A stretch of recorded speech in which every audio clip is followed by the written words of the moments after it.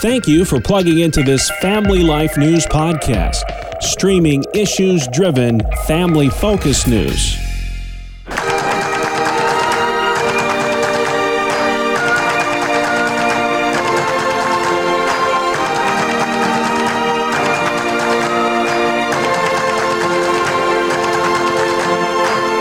And welcome back to another edition of Capital Connection.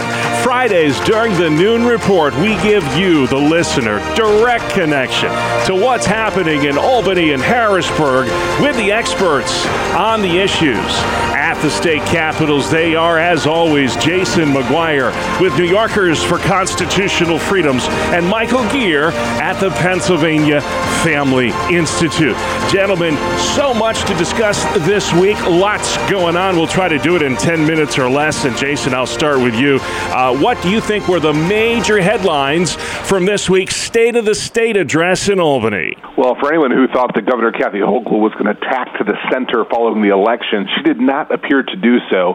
Everything that she put forward in the State of the State address was another big government program, whether it was more funding for abortion or a state takeover of local land control, whether or not you can use gas appliances in your home, or even another state-sponsored child care program. Everything was a big government approach to common everyday problems. Yeah, the gas stove ban was one that really caught a lot of us off guard. I mean, within this decade, this could happen. This isn't science fiction here. Yeah, it just seems tone deaf and just ignorant concerning what just happened in Buffalo.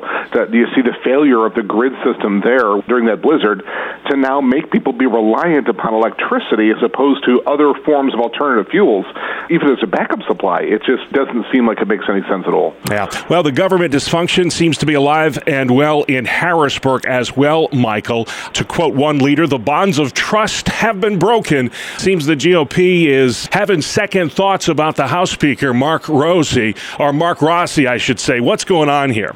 Well, there's a whole lot more action at the Pennsylvania Farm Show this week than there is at the Pennsylvania State Capitol in terms of actually moving an agenda forward. Because we have divided government in the House of Representatives.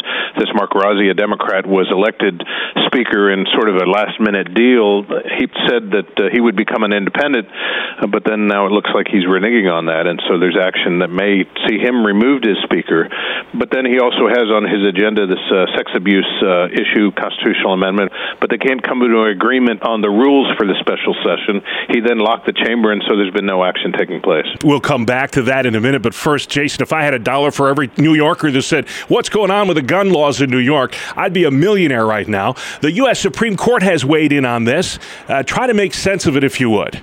Yeah, essentially there was folks that supporting the Second Amendment here in New York. They went to the Supreme Court asking for an intervention, an emergency action, while the rest of the case is heard. And the Supreme Court of the United States said, no, we're going to let things play out in the appeals process before it comes to the Supreme Court. And so Governor Kathy Hochul's gun laws are in effect while these cases proceed. That's not unexpected. I wouldn't be discouraged by what will happen when it eventually gets to the Supreme Court. It's pretty common for the court to not want to intervene, but it does mean that constitutional rights, when it comes to the Second Amendment rights of churches to defend themselves, individuals to carry, will be on hold until it is heard at the Supreme Court. All right, let's get back to Harrisburg. And Michael, Republicans in the Senate have bundled voter ID reforms, which they feel passionately about. With this, as you had mentioned, the Sex Abuse Survivors Amendment, they've bundled that all together. Do you think that is the appropriate way to go about this in trying to get the new voter IDs into law? Well, I mentioned there wasn't a lot going on in the Capitol, but that's not true with what's happening in the Senate with that bundling of those constitutional amendments. That is not an unusual way for them to act.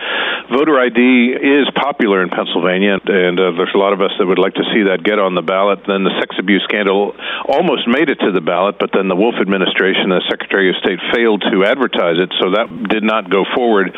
So this does set up a point of contention, though, with the way the Senate wants to do it, and whether the House and whether they'll act on it is another question. All right. Hey, Jason, how much trouble is that freshman congressman from downstate New York, George Santos, in? He was one of several downstate that helped Kevin McCarthy get the gavel from Nancy Pelosi. Do you think it's time for him to resign? Yeah, we do. New Yorkers for Constitutional Freedom has called for the resignation of Representative Santos.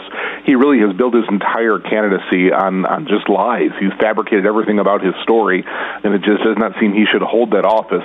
Now, there's little that can be done. There will be a House Ethics investigation, but for now, it's up to Representative Santos as to whether or not he will resign, though the pressure is growing. All right. Michael, this was a story that we reported on last week that kind of flew under the radar, but being a big proponent of school choice, be really interesting to get your thoughts. There's a liberal think tank out there called Education Voters PA.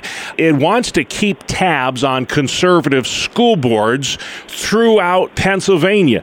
What's their play here?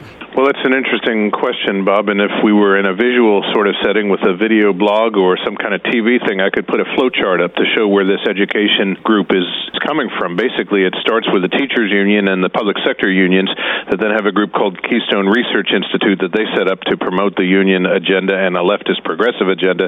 Then they form this Education Voters in PA sort of as a third-tier kind of shadow group to keep tabs on what they think, parents getting involved in education in school districts all across Pennsylvania.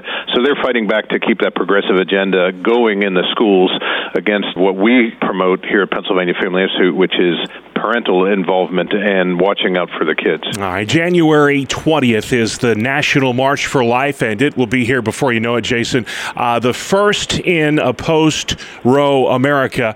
And I'm wondering if you could explain to our listeners a little bit about how this debate has changed since the Roe decision in New York, and what are the life issues that people should be keeping an eye on in Albany this year? Yeah, I think in the Empire State what's changed is those who support an unfettered right to abortion recognize that their time is short, and so they are doing everything they can to clamp down and try to enforce this full-blown late-term abortion agenda. Governor Kathy Hochul, in her recent State of the State address, has now also talked about fully funding abortion and expanding the payments of it for people even coming from other states, paying for their flights and other things we've talked about in the past. This is an attempt really just to posture on this issue, and it shows the pro-life movement is winning, though it is going to take time. Michael, your organization was the first in the country to host a pro-life march after the decision last June. You did that in the fall, one of the largest rallies ever in Harrisburg. But there are fights to be fought in your state as well, especially given a new administration coming in, the Josh Shapiro administration. What are some of the life issues we need to be keeping an eye on this year? Well, it's a challenging environment, to say the least, with Josh Shapiro coming in. He said in his campaign that he supports Pennsylvania's Abortion Control Act, but then out of the other side of his mouth, he said that he wants expanded opportunities for people to access abortion, taxpayer funding of abortion. So in some ways, it's going to be a defensive fight to stop the Shapiro administration and the Democrats in the House of Representatives from advancing a abortion right up until birth agenda, which the Democrats seem to support here in Pennsylvania.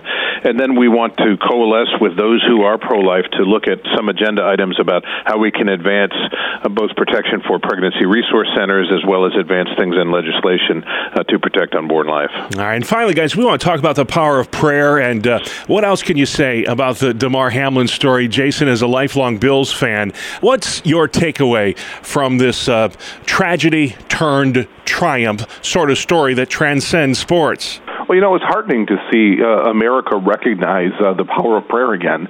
So often you hear thoughts and prayers every time there's some kind of a tragedy. This time the thoughts stopped, and America's hearts just turned to prayer. And I thought that was encouraging. We have seen people have so many conversations about how God was moving in this situation. And that's not to take anything away or downplay what happened medically on that field, and that was remarkable. But it is the great physician who ultimately has given us even that medical knowledge. We see that in the times of crisis, people do turn to prayer. Yeah, and Mike, I've never seen anything like it. I mean, from coast to coast, football stadiums were turned into giant prayer meetings in the NFL, and even ESPN. Guys stopped mid-sentence and prayed aloud. ESPN could not believe it. What's your takeaway from this story? Well, it's interesting because I saw a Facebook post this week from Coach Joe Kennedy, who won that case in the United States Supreme Court, who was fired from his job for praying at the 50-yard line silently by himself, and then students came around him. I think Americans are going to take another look at what Coach Kennedy did and say, hey, you know what? We should be praying for the safety of those students and the football players and athletes all over, because prayer does make a difference, and we should be praying. The power of prayer. I know, Jason, you're going to be praying for a big Bills win this weekend on their way, hopefully, to the Super Bowl. We'll see. But, hey, so much to talk about. If folks have questions about any of the issues we discussed today, or they want to just know, hey, what is New Yorkers for Constitutional Freedom? Why do you exist? Jason McGuire, what's your website?